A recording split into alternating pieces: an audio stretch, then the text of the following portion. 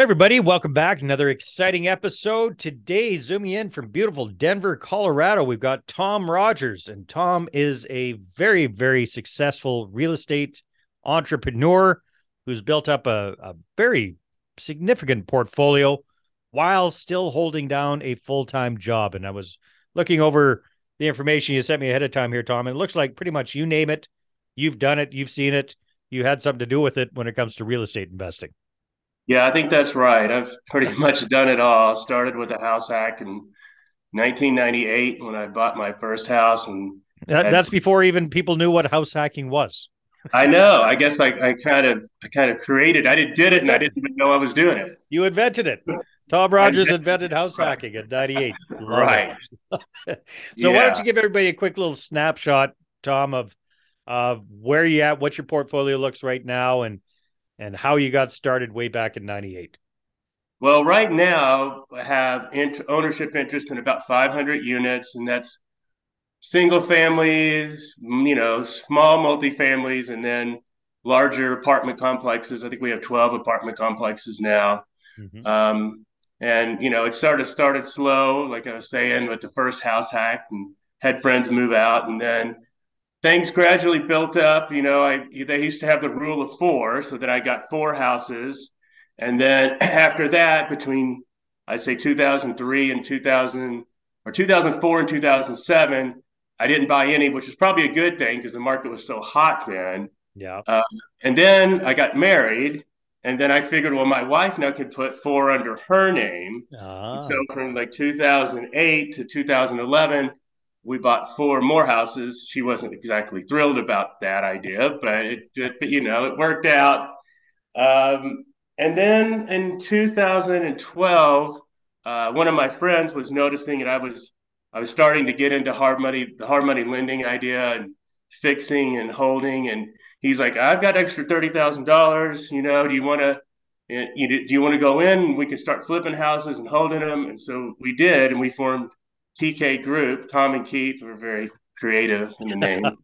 like it. Um, and then we started doing flips, and what we did is, we wanted to do holds, but we would do the flips to create the money to buy the holds. Got it. Yeah. So then Keith had room for four under his name, and then they changed the rules where you could have up to 10 Yeah. houses under your name. And so then that freed up more for me and more for him. And then eventually we filled that up, and then we got our wives back involved in it, and then we got them each four, and then we continued doing flips, and then 2015 we decided we started partnering with other people, and we this deal came to us. It was a really good deal on a 26 unit apartment complex in Colorado Springs, and the name of the complex was Morningwood Apartments. I You didn't can't make you the can't name make up. that up, can you? No, it's true. It's still the name of it. And so we had to figure out how we going to make it work. And so we did our first 1031 exchange. We sold a couple houses, and then eventually figured out a way to buy it. And then after that, we started thinking more about, well, let's just sell some of these other houses that are increased in value. And Yeah. so we ended up buying. A friend of ours ended up being a commercial real estate agent in Omaha, and so we ended up buying a 15 plex and a 12 plex in Omaha, and did the same sort of thing, sold houses, and it took the money and 1031 exchanged it into them. And everything was going well. We were still kind of doing the whole house thing, Yeah. and then the house, everything was going great until 2017 when we had this contractor that she wasn't the best. A wholesaler had recommended her Mm-hmm. that she did a great job for their client or whatever. So we had her do three different projects, house remodels at a time, and she ended up taking all of our money Ooh. and just kind of left, and then created this asbestos spill in one of the houses. And so we went back and sued her. We got a judgment for $600,000, but it didn't really matter because she was smart enough not to keep any money in any bank accounts for more than a couple of days. Wow. And so we still haven't collected on it. So that was a lesson, a hard lesson learned for us. So, But so from that lesson, knowing what you know now, what would you do differently? I think we would be more careful about how who we talk to about this, and make sure that we did more due diligence on the contractor and seen finished products, and not just halfway done jobs and stuff, and make sure she has a really good track record, better track record than So she. not just taking one person's word for it and them vouching for her, but actually double checking and really Exactly. digging in. Yeah. Yeah, I mean, that's it's a tough. And tough stuff. now, like, so did she do a couple of good jobs for you, and then everything went to hell, or Well, she didn't. Well, she was doing three at the same time. yeah, So she did a little bit of on one that was okay. It mm-hmm. seemed to be okay, and then it looked good from the outside. But then when we went back and looked at the way she had done it, Mm-hmm. it wasn't really right. She made it look right but it wasn't really done right. And so we had to go back and fix a bunch of stuff, and she kind of fooled us for a little while, and but we weren't the only ones. The wholesalers who recommended her to us also lost a bunch of money Oh wow. to her. So they were thinking she was doing a good job too, and she did the same thing to them. So Oh. So should have waited and she checked the flew the finished coop with product. $1 million of other people's money, of all your guys' money, kind of thing. Right, Yeah, exactly. Yeah, yeah. yeah. So Well, so tough lessons. Well, I'm glad you bounced back from that. So, Tom, you've done a lot. You were saying flipping, but you're also talking about that you guys kept a bunch of these properties. So, were you doing what people call the burr these days? Is that what you were doing, or were yeah, you doing yeah, both? to a degree. Like when we were doing the houses, what we would do is we would find houses that needed to be fixed up, and then we had like private money lenders or other types of lenders that would gross up the deed of trust to a certain level. And so then when you went to refinance it, you get your money back, right? The Mm-hmm. money you put into it, because the deed of trust was higher to begin with. And so we did that, and that was kind of like the Burr method.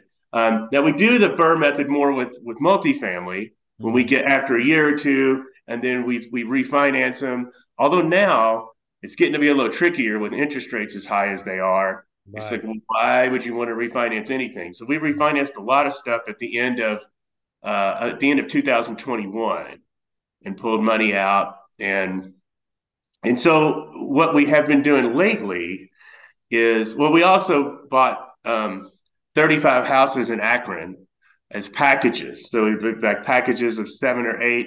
Okay. And the reason we did that is because the rent to value ratio is really good in Akron, and we've got a really good property manager there. And so it's just kind of like buying an apartment complex. If you buy, 7 or 8 Well, houses. were these new houses built to rent type properties, or existing houses that somebody just kind of bundled all up together somehow? They were existing houses. I know that there are a lot of people out there that do those rent to own, No, but sorry, the we build to rent, the build to were rent. built to rent, Yeah. right? But we were getting these for about $50,000 a piece. Wow. Yeah. So you can't. Yeah, I don't know how anybody's going to be able to do build to rent Yeah. fifty I thousand don't think you can. dollars. So Awesome. yeah. So what are you guys really focusing on moving ahead? What does the next year or so look like for you, Tom? Well, we have been investing in the last 2 years in a couple of syndications with a friend of ours who does it full time, and he's pretty good at finding really good deals. And so on one of them we did last year with him, and what's nice is he'll let us do 1031 exchanges into the syndication, Oh, and he'll wow. do a Nice. tenant in common arrangement where we can be partners with him. And of course, we still give him his fee, but it works out great for us because we don't have to really do anything, not Mm-hmm. much. He does all the renovations, And the one we did, we one on Carr Street in Arvada, which is a suburb of Denver. He got it for about $130,000 a unit. And we put about 18 in per unit to the 20 units, and he sold it a year later for $190,000 a unit. And Nice. so we ended up making about a 54% cash on cash return on that deal. We sold it this last year. And then we took the money and then we reinvested it into another really good deal that he found in 1031 it again Hmm. in another syndication. So we've been doing that. And then we did buy a couple of apartment complexes last year too. And so we're still kind of looking to buy apartment complexes, but it's got to work with the Hmm. interest rates being higher. It's a little tricky, and this year it's been a weird year for us in 2023 because we had flood and fire. We had one of our places that it got so cold that the pipes burst on the roof, Wow. and then one of the tenants called the city, and so they declared it condemned. Ooh. And so we had a big insurance claim for like $400,000, and now we're in the process of fixing it. And then we had another apartment complex in Denver. It's an eightplex where I guess one of the tenants who was in the process of getting evicted, put a blanket on top of an Xbox and it caught on fire. Wow. And then that whole unit caught on fire, and then apparently there was asbestos in the walls, and so now we have to clean all that up. Oh, So yuck. that's yeah, so that's The, another insurance claim. So it's been a weird year so far for us. yeah, yeah. Well, good thing you got we're filming this or recording this as of March, so you got 9 months for things to get better for you. Well, let's hope. Yeah. Right. So Tom, have you guys, it sounds like you've done a lot under your own financial steam. Have you guys worked with private lenders or joint venture partners, private capital, besides hard Yeah, money type stuff? we have. As a matter of fact, we started out by say back in like 2013, Mm-hmm. and we had relatives like my partner Keith. His stepfather lent us a couple 100,000, and then we had friends of friends lend us, another 100,000 here, 100,000 there. Yep. Some of those loans we still have, and then we've also gone out and found people on websites that were private money lenders. One of them that lives here in Denver, actually, we found somebody that lent us at 7% a few years ago and then with no points. That's Oh unusual. wow. Yeah, that So is. So so that we that's we a have. that's a very friendly hard money lender is what that is. Yeah, Yeah. well, she's not. I mean, she's really nice, but I don't. She's not like a professional hard money lender. Right. Yeah. She's not veto on the quarter kind of thing. Right. No. Yeah. Oh, But that's we have worked with a lot of hard money lenders. Like most of the time when we would do a lot of the fix and holds, we would be working with hard money lenders. right. Because you didn't need the money for that long, and you were turning around. It was very convenient to do it that way. Right. Right. Yeah. And yeah, it worked out well. But yeah, and we're considering looking at doing more private money, getting more private money loans and that sort of thing going forward, as long as assuming the numbers work, Yeah. you know. Yeah. No, it's definitely got to make sense. So where do you guys see things going for the next year or so for you? What are your plans? Well, right now we're looking at there's a couple of our properties that we want to sell. I mean, we have one 12-plex in Colorado Springs that there's no place for the trash to be picked up, and so it's a constant problem. Yeah, that That's would be. one problem with it, and it's in Manitou Springs actually. And so we're looking at maybe selling that one, and we're looking at selling the one that caught on fire, probably just because the tenants there they're just it's a constant problem, and we don't see that area getting much better. And it's just one of those things where like, we just need to get rid of it.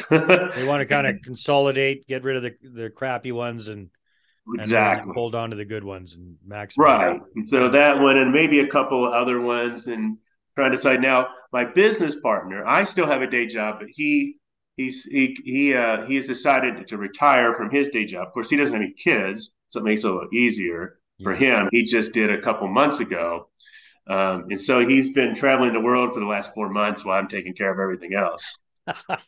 We're nice deal for him. So Yeah, how do you juggle everything with a full-time job and a family and a pretty yeah, significant it portfolio? gets tough. I mean, you have to have people there to help. I have got really good contractors that I can call, and we do have property managers for all of our. We don't manage our own multifamily. I manage still a handful of my own houses that I have, but it's just knowing who to call and what to do, and then getting people to help with the books and stuff, and not having to do it all yourself. I've been doing a lot of it myself, and it's just but I'm starting to give more work to other people, so I don't have to do it all. Yeah, that's smart. You got to start delegating for sure. No, that's a pretty big portfolio to be trying to manage with everything else that's going on. So Tom, you've pretty much done the spectrum, single family and multifamily. If somebody asked you, which I am, what's kind of like the biggest takeaway you've gotten so far from your real estate investing journey? What's your, if your kids asked you, down the road, hey dad, what's your biggest real estate lesson? What would you say it is?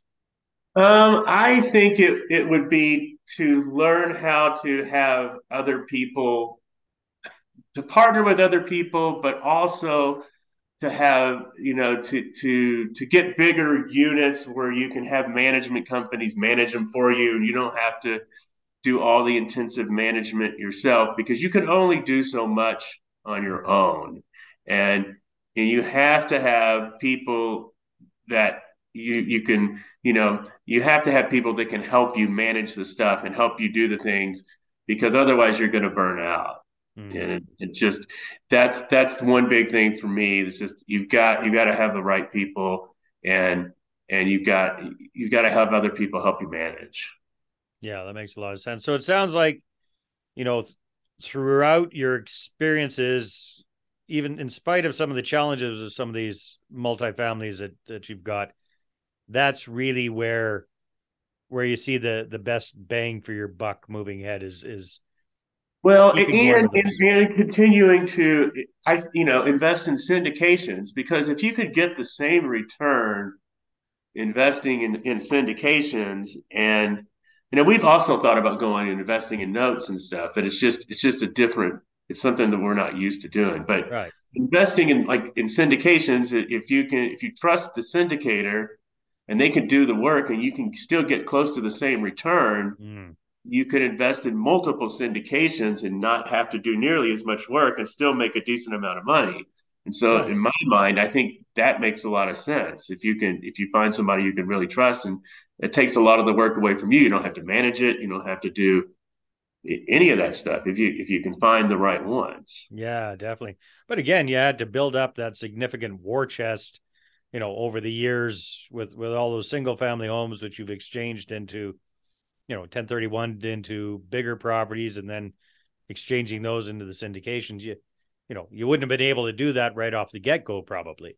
No, and you have to use leverage. There's Mm-hmm. no ifs, ands, or buts about it when you're first starting, because you're never going to get there without doing that. And that includes borrowing money from people. If we had never borrowed money from people, we wouldn't be nearly where we are today. Yeah. And being smart about it, and and be making sure that you get the right deal and you do your due diligence on it. And I was always the one to analyze all of the stuff that we would do, and we would have a certain spreadsheet, and we'd look at it, and we wanted to make sure. You can't always trust what the brokers tell you. You have to do Yeah. your own. You have to do all your own legwork, really, and making sure that everything. And most of the time, those deals aren't deals. Like, I'd say 90% of them we passed on, at least, right? I Yeah. mean, that's just the way it is. And so, yeah, I mean, we've had weird things happen. Like our first the broker that we originally used that helped us with Morningwood, he he helped us. He bought our first fourplex we did with him, and then we sold it. And then a year after we sold it, they found a dead body buried in cement Oh my under the God. yeah. But it happened after we sold it. It didn't happen while we owned it. The body was put in cement after you sold it? Yeah. Well, yes, yes. Wow. Well, the body wasn't there until after we sold it. Yeah, there's some crazy stories, that's for sure. So, hey, this is cool. Congratulations on your success with your real estate investing journey and the fact that you're able to juggle all of this and a full-time job and a family and everything. It's pretty outstanding there, Tom. So, if people are interested in connecting with you, what's the best way for them to do that? Well, you can contact me at Tom at tkgllcco.com.